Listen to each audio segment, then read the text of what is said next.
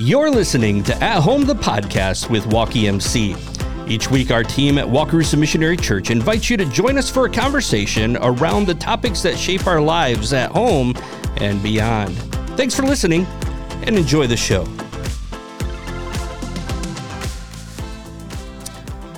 Welcome to At Home, the podcast. We're glad that you joined us today for this episode. I have sitting in the room with me, Brant, our executive leader, and I have Angie Brenneman, our family ministry pastor here, and we're glad that you joined us. I'm Chris Knight, senior pastor here at the Wakarusa Missionary Church, and we are kicking off a new series, actually did on Sunday, and we're going to take the next 3 or 4 weeks and talk about this topic of risk.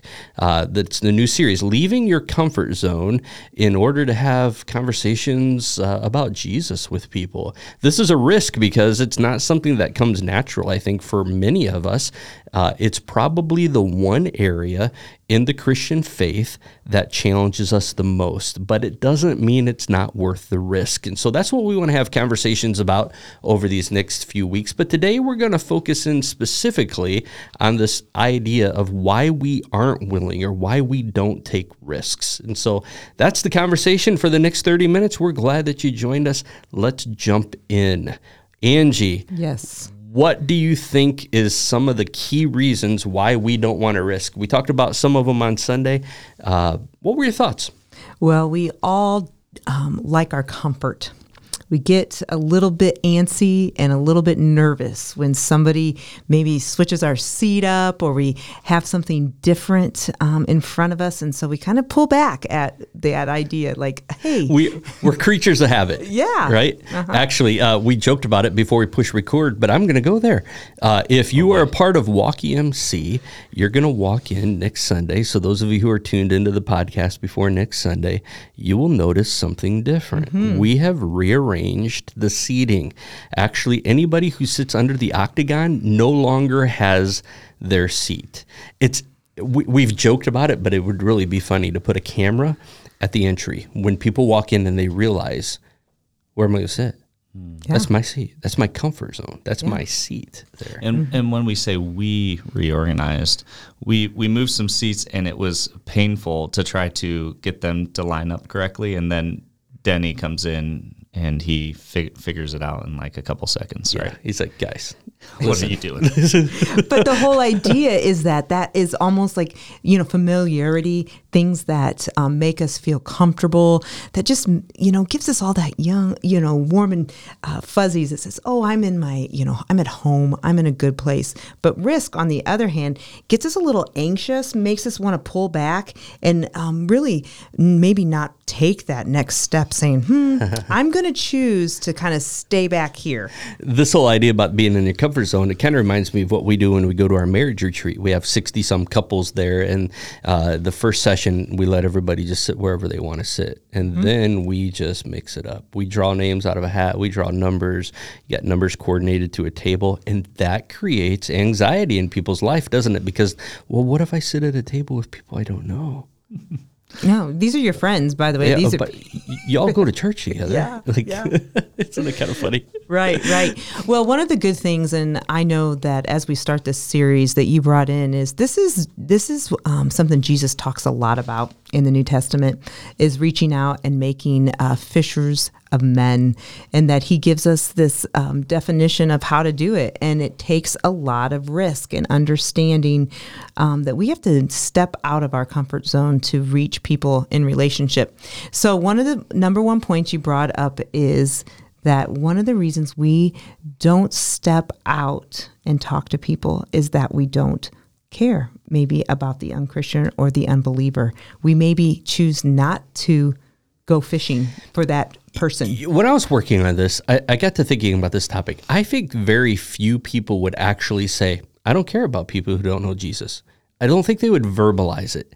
Yet our actions show that is what we actually believe. Yeah, because it seems so like, oh my word, that's not very nice. I would never say that. Yeah, as a Christian. But even in our study this last fall with the gals downstairs in James, one of the things I kind of prefaced and I said, you guys aren't going to like this very much, but we're uncomfortable with poverty. We're uncomfortable with people who don't look like us. who don't have the comforts of what we look as necessities in life.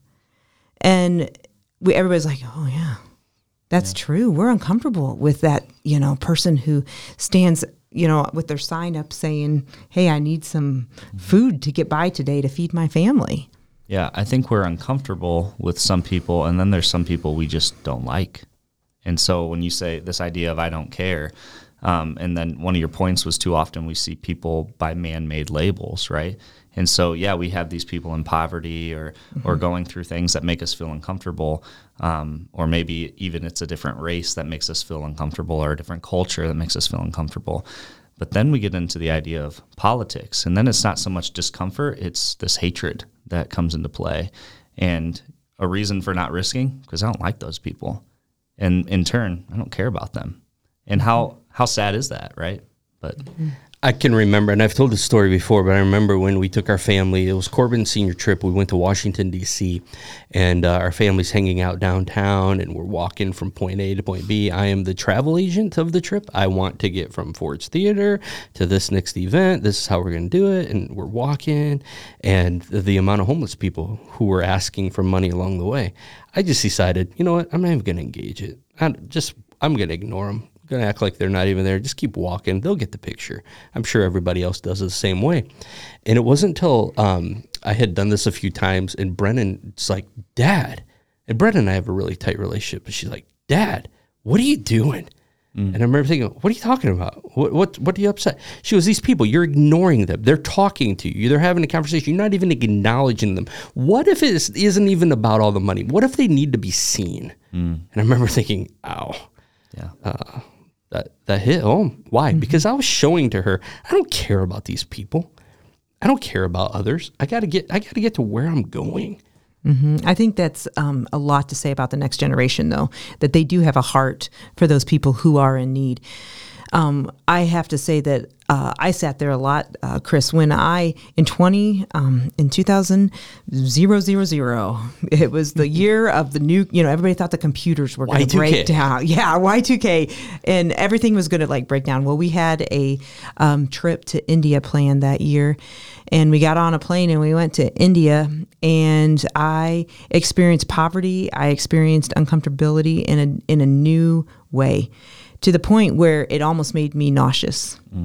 And I will never forget when I sat there and I thought, this is what Jesus is talking about when he says, the least of these, what you do for them is what you do to me. Jesus loves these people.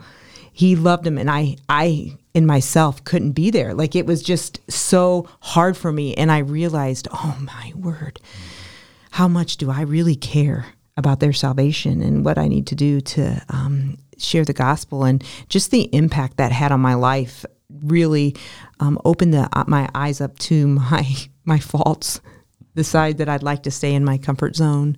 I'd like to stay with people who are a lot like me, maybe think like me, maybe act like me. And that's not necessarily what God's calling us to do when he calls us to be fishers of men. It's usually the people that don't look like us, don't think like us, that we need to reach out to. Yeah, when I think about the reason why I don't think people care, I don't care. I think it's because our attention has been turned inward. We care about us. We care about me. We care about the things, how we can become the best version of us, our well-being, not wanting to risk our success for somebody else's success. It's selfishness in so many ways. Yeah, it is. But I think that goes into that next point, which what you said is it's not a priority for us. And so when we're selfish, it's about that song you kind of pointed out on Sunday. Could you give us a little taste of what that song is? Toby Keith, if you're listening, Big fan. Yeah. Come on over to Walker Missionary. Yeah, that just kind of popped into my head. I think in the service I said the word me about 3 or 4 times in a row, and all of a sudden that song, I want to talk about me, want to talk about I want to talk about number one, oh my, me, my, what I think, what I like, what I know, what I want, what I see. Yeah, you're getting into it. I am. Yeah. And I was just like, that is really this idea of being selfish. And so it fit. It wasn't in my notes. I'm not sure I would call it spirit-led, but it was led nonetheless. But that idea of being consumed with me, it's not a priority to me. I don't have time for this. Everything else about my day and my schedule, about me getting from point A to point B, is what's priority, and others aren't. Yeah, 100%. Brant, what do you think about that? Well, I wrote on my notes here, I wrote social media next to that. And the idea I was thinking about just a little bit ago as we were talking is a lot of people know that social media sometimes consumes us too much, right? Or that it's not good for us. But why is it a priority? And a lot of times it's a priority because we don't want to risk not being in the know, or we don't want to risk not being known. And so this comes back to the whole it's about me.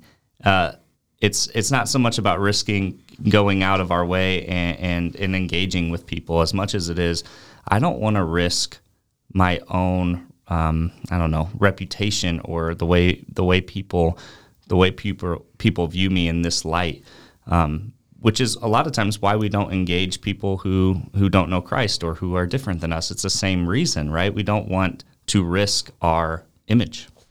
Yeah. So let's pick this apart a little differently. I didn't take a ton of time to unpack this on Sunday. We say it's not a priority to me. Again, whether or not we say it out loud or our actions show that's in many ways what we're saying. However, this was a priority to Jesus. This was a priority that Jesus said, these are important things for my followers to do. So if it's a priority to Jesus and it's not a priority to me, where's this thing broken? I think it's quite obvious, right? It's us that's broken. Why do we not make this important? When Jesus didn't offer commands, I was suggesting, I think it's because we've become so comfortable with God and our relationship with him. We act as though he's saying, well, listen, you can choose to do this if you don't. Like the Lord is saying, this is optional. But I don't see anywhere in Scripture where he's making us living a life and actually using the words to speak truth to people who don't know Jesus. St. Francis of Assisi, right? This gets quoted all the time by people who don't want to actually evangelize. They're like, well, St. Francis of Assisi says, or at least attributed to saying, share the gospel and if necessary, use words. So basically it's just my lifestyle. People are going to know about Jesus if I smile at them. Man, open your mouth. I mean, let's get to the point where we tell the truth about who Jesus is. And but when it's not a priority to me and I'm not willing to risk, then Jesus has called me to that. So don't I? I mean, I have to. Yeah, you have to. It's a command. The word that comes to my mind is it's an interruption. That's why it's not a priority. Because relationships with people often take lots of time. And most of that is that we look at really hard relationships. It's an interruption to our flow of the daily life. Wait, I want to have a good day. I don't really want to have that conversation today. Or I don't really want to go there. I have to get to this point. I'm going from point A to point B. And if, this person over here needs my help, I'm sorry, I can't deal with that today. It's an interruption. And I just say that because that priority of my schedule, my goals, my things I'm going to do is an interruption to have people come. Mm-hmm. And so we have to make that priority that when God gives us people in our life that we have to make time for. Mm-hmm. Why do you guys think it's so easy, maybe for my Generation Y or millennial, yeah. I was going to say it. Why do you think it's so easy for, I guess it's multiple generations, to risk online? Because I don't see a lack of risking when it comes to social media and speaking. Oh, everybody's able to say what they want to say. Right, exactly. Mm-hmm. So what do you think? Why do you think that is? Like, why are they, and I know some of this is obvious, but why is it so easy for us to risk everything online? Some people do. I mean, it comes very back vulnerable. It comes back to bite them, right? But they're not willing to do it face to face. It's a faux environment. In some ways, I mean, that's one aspect. Yeah, I also think, though, when you get person to person, the reality sets in. that it's easy to text something because you don't have a person you're looking at, like a keyboard, you can say whatever you want. Right. But if I was looking at you to your face, you are a person, you are real. Yeah. Reality sets in, you're grounded and you are in this moment. Right. And I think it's just like, and I say this is that we have gotten so connected to our devices that, that we don't even know how to interact and look at each other and meet face to face, eye to eye, and say, I love you, or, hey, let's work this out, or let's, make an effort here. Yeah. And I that's just what I would say, because it has to be person to person. That's what Jesus calls us to. It goes back to that discomfort I think you were talking about at the beginning too. It's like, it's uncomfortable when it's a human being face to face right in front of me. But if I can hide behind a screen, or if I don't have to engage this person face to face, it takes the humanity out of it. Yeah. Right. And I read this at different times about warfare and modern warfare versus ancient warfare. In ancient warfare, you had to be within contact. You had to be a knife, a spear, a sword. You have to look them in the eye. Nowadays, with bombs and sniper rifles and things like that, you're not having to live in the humanity of that conflict. And I think that's the social media side of things in a lot of ways. Yeah, I'm picking at somebody, but I'm not having to look at them in the face and tell them to their face. Yeah. And even in that social media or whatever, it has a broader impact than just that one person. And I think we forsake that idea that, this is only between me and that other person. Nope, sorry, that's wrong. It's between many people. Many people can say, I was offended by that, or that didn't make me feel good. Hey, I know that person doesn't like me, if that's the way they think. And so we just have gotten to this point where we're disconnected in our culture, in our relationships with people. And so that's why it's not a priority. It's easier to be isolated. And Satan wants to keep us isolated and disconnected, because when we're in relationship with people and we're connecting, guess what? Kingdom of God kind of gets changed. It does. If we move on to another one that was listed on Sunday, is I don't feel competent enough to risk having a spiritual conversation with somebody who doesn't know Jesus. I'm not competent enough. How have we gotten to this point? Is it, and this is a genuine question, I don't know that I have the answer to how we've gotten to this point. Other than, is it through other aspects of life and education? Maybe we've been made to feel like you aren't smart enough because I wasn't a straight A student, or I wasn't that, so I'm probably not competent enough. Have others made us feel this? How do we get to this point where we're not feeling competent? I think Brant's going to speak to this too, is that we've become a professional society. So guess what? When you need a plumber, guess who you call? A plumber. Or when you need an electrician, you call an electrician. And so in the classroom, you even begin as early as 7th and 8th grade. What do you want to do with your life? You would say that into the junior hires. You got to start choosing a track or place. And I think our society has said, well, guess what? We're also going to professionalize evangelism and discipleship. Well, you do that when you come to church on Sunday. You do that in Sunday school. Or wait, here, you go, talk to our pastor and he'll teach you what to do, and, listen to his sermon. And I just think that a lot of times we sit back and we have not taken our faith and said, wait, this call to go out and make disciples. Wait, it's not to Pastor Chris Knight. It's to me too. It's to every one of us. Yeah, you need an introduction, you need an opinion statement, you need 3 reasons, and you need 3 examples to support each reason. And then you need a counterclaim, and you need a rebuttal, and then you need to button that thing up with a conclusion, right? And if we go into life and we look at every scenario that way, if I don't have my 3 reasons and my 3 examples to support my 3 reasons, and if I don't know the counterclaim you're going to throw my way and have a rebuttal ready to come back at you, then I'm just not even going to engage.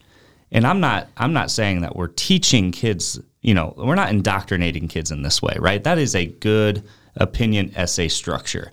But the problem is that we go through life and we get held back because we're thinking about all of the what ifs. We don't want to look bad. We don't want to tell people, I don't know right now, but give me a couple of days and let's keep talking about this. We live in a society that it's not an opinion essay unless I'm right. It's not my faith unless I can prove it, right? And so if I can't prove it to you with all these examples and all these Resources scriptural and- references and all these resources and these quotes from these books, if I can't prove it to you in this moment right now, then I'm not even going to try. And I think it's really intimidating when you say that too. To me, I'm saying, oh yeah, I forgot. That's really what you're supposed to do with the essay paper. Yeah. But it is. And it's so people get intimidated by, rather than saying, hey, you know what? I care about you. I care about where you're going and, you knowing about Jesus. And it's just that simple. It became, in our faith and our relationship with Christ, it is less of a structure and more of a relationship. And I think that sometimes people get those things mixed up, and they think it's got to be all of this black and this white structure, versus there's some gray area where it's just relationship, and your objective is not to convince people in every single scenario. Your objective is to love them and to do life with them, and hopefully by the words you speak, by the truth you speak, and by your actions, that those seeds eventually do blossom. Yeah, and that's exactly what the home is for, because that's exactly what's happening with a parent and a child relationship, because we don't have textbooks that's saying go in here or go in there. And so oftentimes we feel like, oh, I'm so incompetent as a parent. Wait, what do I do? How do I even talk to my kid about Jesus? How do I lead him in the right direction here? And yet it's that relationship. Well, let's look in this together. Let's answer this question together. What does Jesus say about that? And it's just a really simple journey together, and that it's about the relationship, not just about the answer. You know, I never really thought about it until just now. If you go back to the two we just previously talked about, take this into consideration. If I'm not competent or feel competent in something, let's say it's basketball, right? Grew up as a basketball player, grew up in a basketball home. If I didn't feel competent enough, then I made it a priority to become competent, and I made it something that I was going to care very much about. So that means I put in the practice to become competent. And so sometimes if we look at it like this, if this is important enough to me, to know how to have a conversation with people who don't know Jesus, if it's important enough for me to become competent, I will make it a priority. I will care. I don't know why I just never connected those two before. Oh, I think that's great. I think that's a really big point. Yeah. I think the last one too, though, is kind of what we've alluded to throughout all three of these, which is we get afraid. Yeah. Yeah, the very interesting thing, if you go back into the beginning of the message, when I was looking at defining risk, as I saw a lot of different definitions, the thing that really stood out the most when it came to risk, there was two common directions the topic went, and one was it's uncertainty is linked to risk. Well, what if this happens or what if that happens? But also loss, the idea of loss. If I might lose something if this happens, and that is risk. When it comes to being afraid, isn't that really what you're saying is why we are afraid is it's risky. We may lose something. We may lose a friendship, a relationship, but we have no certainty. If I open my mouth, this may cost me, and I don't know if I want to. We start counting the cost in our mind. I don't know if I want to pay that price. Right. But I'm going to counter that and say it's also counting the cost on what happens if that person doesn't know Jesus.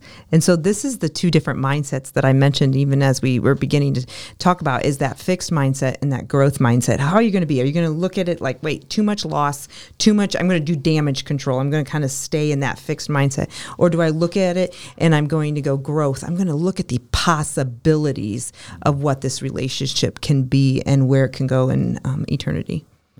When I think about the risk, though, the reward is impressive. It's important. We're sitting around this table because people risked. And if we start to button some of this up, I'm sitting here today, the product of a pastor in LaGrange who risked. Others who took notice of my dad and risked. I'm a product because somebody risked. That should make me all the more passionate about personally risking because of the change it's made in my family. Yeah, we were talking before we started this podcast about, this idea of the one that Chris is bringing to us in this series, and reaching out to the one and doing life with the one in your life who may not know Christ. And I just listed some names of the people who I was their one while I was growing up. And just real briefly, I did not grow up in a Christian home.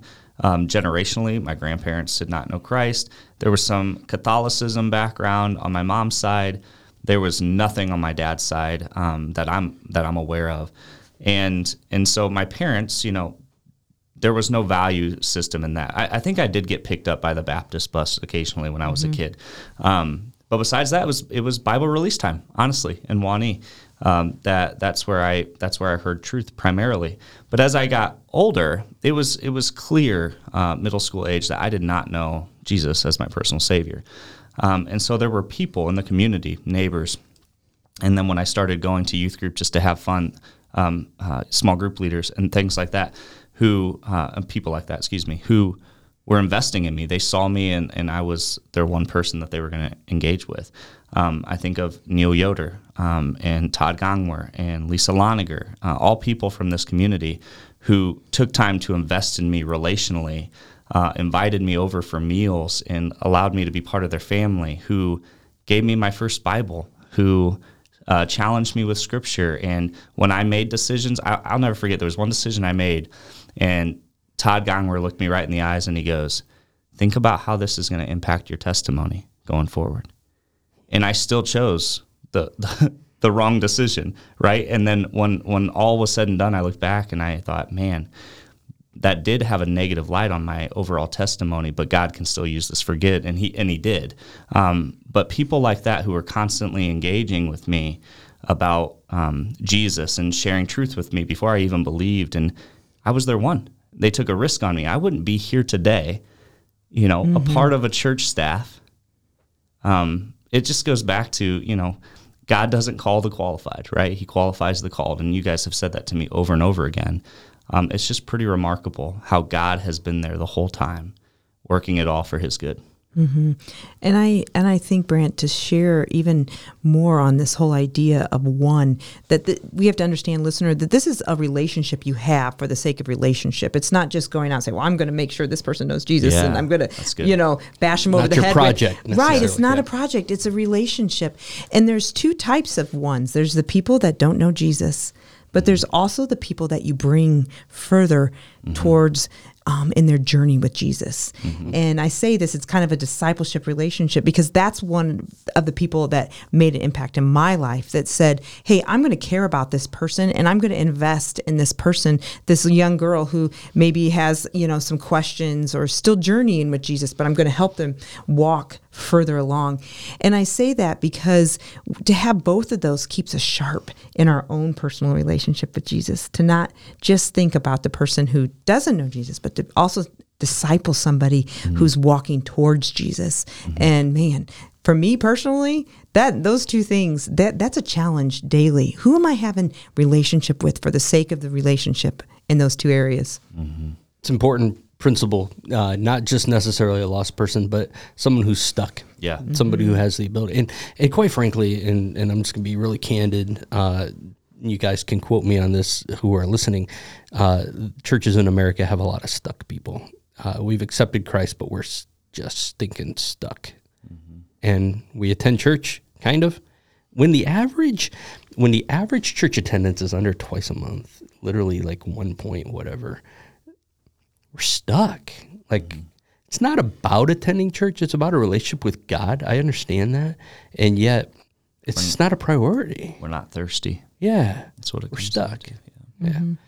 So who are we going to have relationship with this week? Yeah, so there's our challenges. We begin to button this up. My challenge to you is begin asking the Lord, who's my one? Who do you need me to have a conversation with? Who do you need me to risk having a relationship, living and engaging in a relationship with, who doesn't know you? God called us to this. He's commanded us to do this. We've given all kinds of reasons. Don't care. It's not a priority. I'm not competent enough. I'm afraid. But I'm challenging you, the listener, those who follow Jesus. What are you going to do to risk this week to have a relationship with somebody who doesn't know Jesus? Folks, that's it for today. I think that's a lot to have a conversation about, and I think you have a lot to pray about in this week to come. We hope you join us next week. We are here as a church. If we can help you on your journey at all, let us know. And in the meantime, we wish you all the grace and peace that's only found in Jesus Christ. At Home, the podcast is produced by the Wakarusa Missionary Church in Wakarusa, Indiana. If you've enjoyed the show, please leave a rating and share this episode. Additional resources related to each episode can be found by visiting walkiemc.org and clicking on the At Home tab. Thanks for listening.